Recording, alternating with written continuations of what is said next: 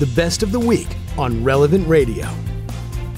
Do you have any family members or loved ones who have fallen away from the Catholic faith? I can think of a few close friends, actually. In fact, one in particular that is just not practicing the faith. That is the number one prayer request here at Relevant Radio, and with good reason. You know, we love our friends and family members, and we want them to be close to Jesus and obviously eventually to get to heaven. And for all of our listeners who may have a relative or loved one that has fallen away from the Catholic Church, so please listen up because we're going to dive right into it. Joining us live this morning from College Station, Texas, is Morning Air contributor Marcel Lejeune to share how we can evangelize those fallen away Catholics and also share a few things that we do not want to do. Marcel is the president and founder of Catholic Missionary Disciples, a Catholic apostolate that works with Catholic leaders to form missionary disciples who make then missionary disciples themselves. Marcel, thanks so much for being with us. It's great to be with you. Happy feast of the conversion of St. Paul the Apostle.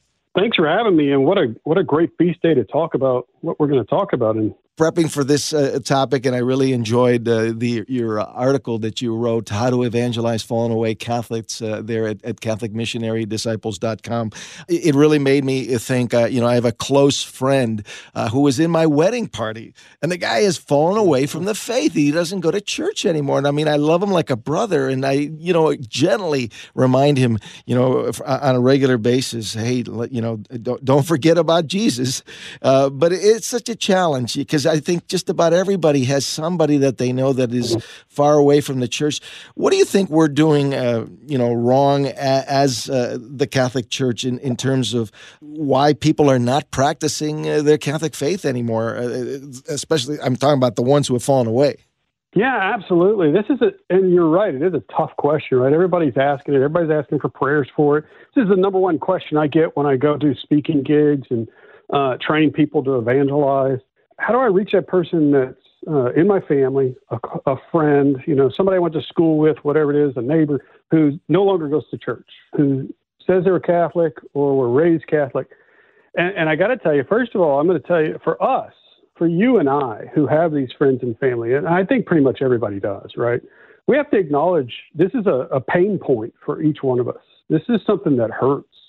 And it's okay that this hurts because I think it hurts God in a sense, in that fatherly heart that he desires that we all be with him in a right relationship and part of his family, his church, and to be a formal member of it, to be a practicing member of it, to be a faithful disciple within the Catholic Church. That's what God wants. And so his desire is our desire there. And let's acknowledge it's difficult for all of us. And let's make sure that we're offering that pain right back to the one who's able to do something with it. It's the Heavenly Father, because we can't just fix it. And so up top, I want to say there is no silver bullet here. There's no magic formula that's just going to make, if you do X, Y, and Z, it's going to bring those people back. That's not how this works. So this is kind of your best practices, the things we can improve on. These are the things we need to try to get better at. But even if we did it all perfectly on our end, doesn't mean that other person who has that free will is going to respond in the way we want them to, in the timeline we want them to. Now, flip that up.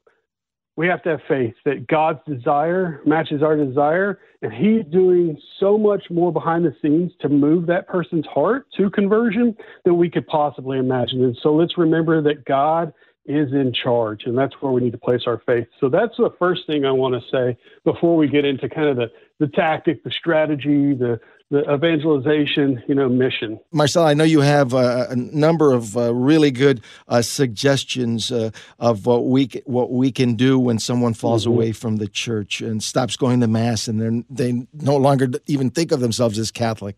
Yeah, and the first thing you got to do is you're going to have to probably work on that relationship that was probably wounded or, may not even much exist anymore because of the difference in lifestyle, because of the difference in belief. A lot of times what ends up happening is somebody stops going to church and they start to look at you differently and you start to look at them differently. And sometimes that affects your relationship. I know it has in my friendships and some family. And so what I've found is that you got to work on the relationship kind of from the baseline. How do I become a better friend to this person? How do I become a better relative to this person? How do I love them better right where they are in the situation they're in and what they believe? And one of the ways we can do that is we don't just go in with both barrels blasting, right? We don't want to go in and start telling them why they need to go back to church. We don't want them to go back right into a relationship that needs work and answer a bunch of questions that they may not even have. And what do I mean by that? Answer the questions they don't even have. Well, if you go in and you're like, do you know what you're missing? Do you understand that the Eucharist is truly the body, blood, soul, and divinity of Jesus Christ, and that when you don't go to Mass, you don't get that? Well, what if they do know that? And some people might be thinking, what do you mean, what if they do know that? It's just a matter of knowing the right things and being catechized better. And I would say that's not always the case. I know people who have master's degrees in theology. I know people who went through seminary and got ordained as priests and are no longer priests. I know people who worked for the church for decades who used to be DREs and teach the faith all the time. They have all the head knowledge, but they just don't believe. They no longer believe those things. And so it's not just merely about the information that needs to be given. Sometimes it's also that they need somebody to listen to about their concerns. And if we go in with the both barrels blazing without knowing why they left. So I'll tell you, there's a woman I know, worked at 2 large apostolates. She worked at parishes, and she left not because of a doctrine. She left because she didn't feel like there was really good community. What she needed was friends. So if we can find that need, we can fulfill that need, but it starts by asking the right questions. Patrick is joining us this morning from Austin, Texas. Good morning, Patrick. You're on the air with Marcel Lejeune. So I have 3 children, all went to Catholic school. We're a very Catholic family. My oldest daughter luckily married her high school sweetheart, and they are living and going to church every Sunday. My youngest son is in the seminary studying to become a priest. But my middle daughter, in her 20s, is sort of just, I can't get her to go to Mass. I honestly had to say to her, it's okay. I remember when I was in my 20s, that was kind of a transition period. But I'd really like you to go to Mass. You have any suggestions? Yeah, first thing I'd start to ask is, getting her to go to Mass is kind of the end game, if you will, right? The first step is what you want really is for her to have this living personal relationship with the one that she's fallen in love with, Jesus Christ. And because of that, she wants to go and worship him in the Eucharist, which is the height, right? It's the source and summit of our faith, correct? So we want to get her to Mass. That's an end goal, if you will, just like we want to get her to go to heaven. It's not the first step. It's one of the second, third, fourth steps. So the first step really is to start to build that relationship with your daughter again, and to do it as a young adult. And I know as a dad of young adults myself, this is difficult because, they were in your house and sometimes you're wanting to tell them what's right and wrong, just like you were when they were 10 years old. So start to ask her those questions. Start to ask, so I know you're not really going to Mass. Tell me why. What's going on? Are you struggling to believe? And then just listen. As much as you want to be the dad who has all the right answers and just teach or correct or do those things, I know this is how I operate. Just listen. Where are they? Sit down over a cup of coffee, or if they're old enough, have a beer with her. Do it in the backyard where it's kind of relaxed and you have time to do this, and turn off, in a sense, your dad instinct to have the answer. And turn on those listening ears, the heart of a father who wants to know, where is my daughter? What's going on? Ask her, what do you believe about God? What kind of relationship with, the family that you hope to have in the future? What does that look like? Is there something that happened at church that led you into, I don't know if this is right or wrong. And the point here is to try to understand where she's coming from. And the principle you're operating under is, I don't have to agree with everything she says or believes at this point in order to understand where she is. Okay, understanding does not necessitate agreement. And when you can understand a little better, then you can start to aim for, okay, well, did she find, a lack of community? Is there a doctrine she's struggling with? Is there like the scandals that something that, drove her away, or she placed a seed of doubt within her? And then start to pray in particular for that thing, and start to make invitations into the future when you think the Holy Spirit's prompting you. And then remember, there's no perfect formula. Patrick, I really appreciate it. I hope that helps. We go to Rocco joining us this morning from the Bronx in New York. Rocco, you're on the air with Marcel Lejeune. Thank you so much for taking my call. I just wanted to say that I have children that don't go to Mass anymore or church or believe.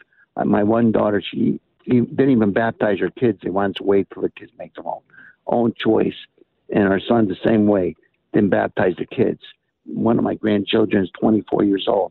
So when I talk to them, I used to be both barrels, like I said, but I learned that that's not doing anything. So I just decided to pray for them, let go and let God. I mean, it's up to him. And I don't know what else I could do about it.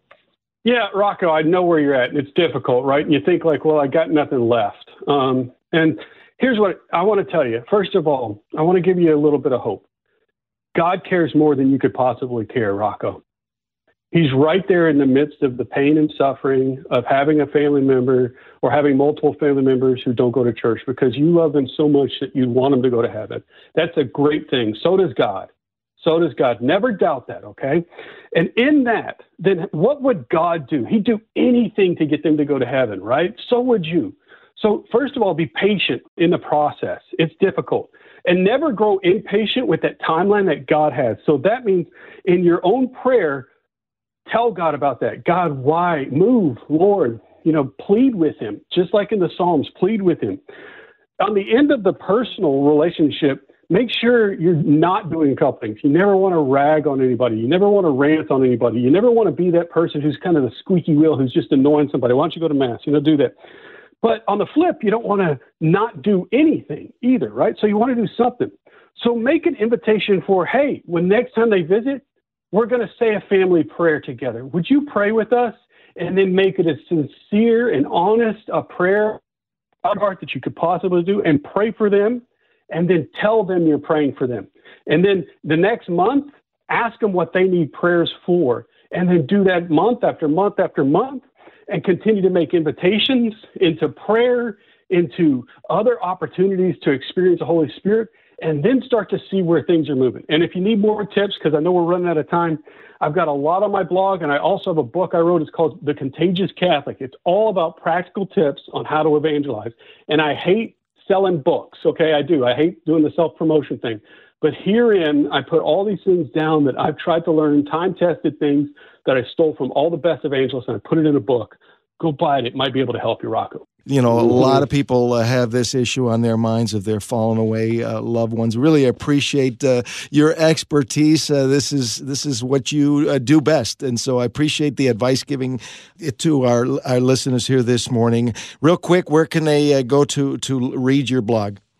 CatholicMissionaryDisciples.com, and I'll be praying for all those people who didn't call and the people waiting on lines and the ones who did and for their families, because I think we need to pray for one another as well. Absolutely. How to evangelize fallen away Catholics at CatholicMissionaryDisciples.com. Thanks, Marcel Lejeune, the president and founder of Catholic Missionary Disciples. This entire episode of Morning Air is on the Relevant Radio app. The Relevant Radio app is completely free and updated daily with fresh articles, podcasts, and prayers. Don't delay. Download the app today, and thanks for listening.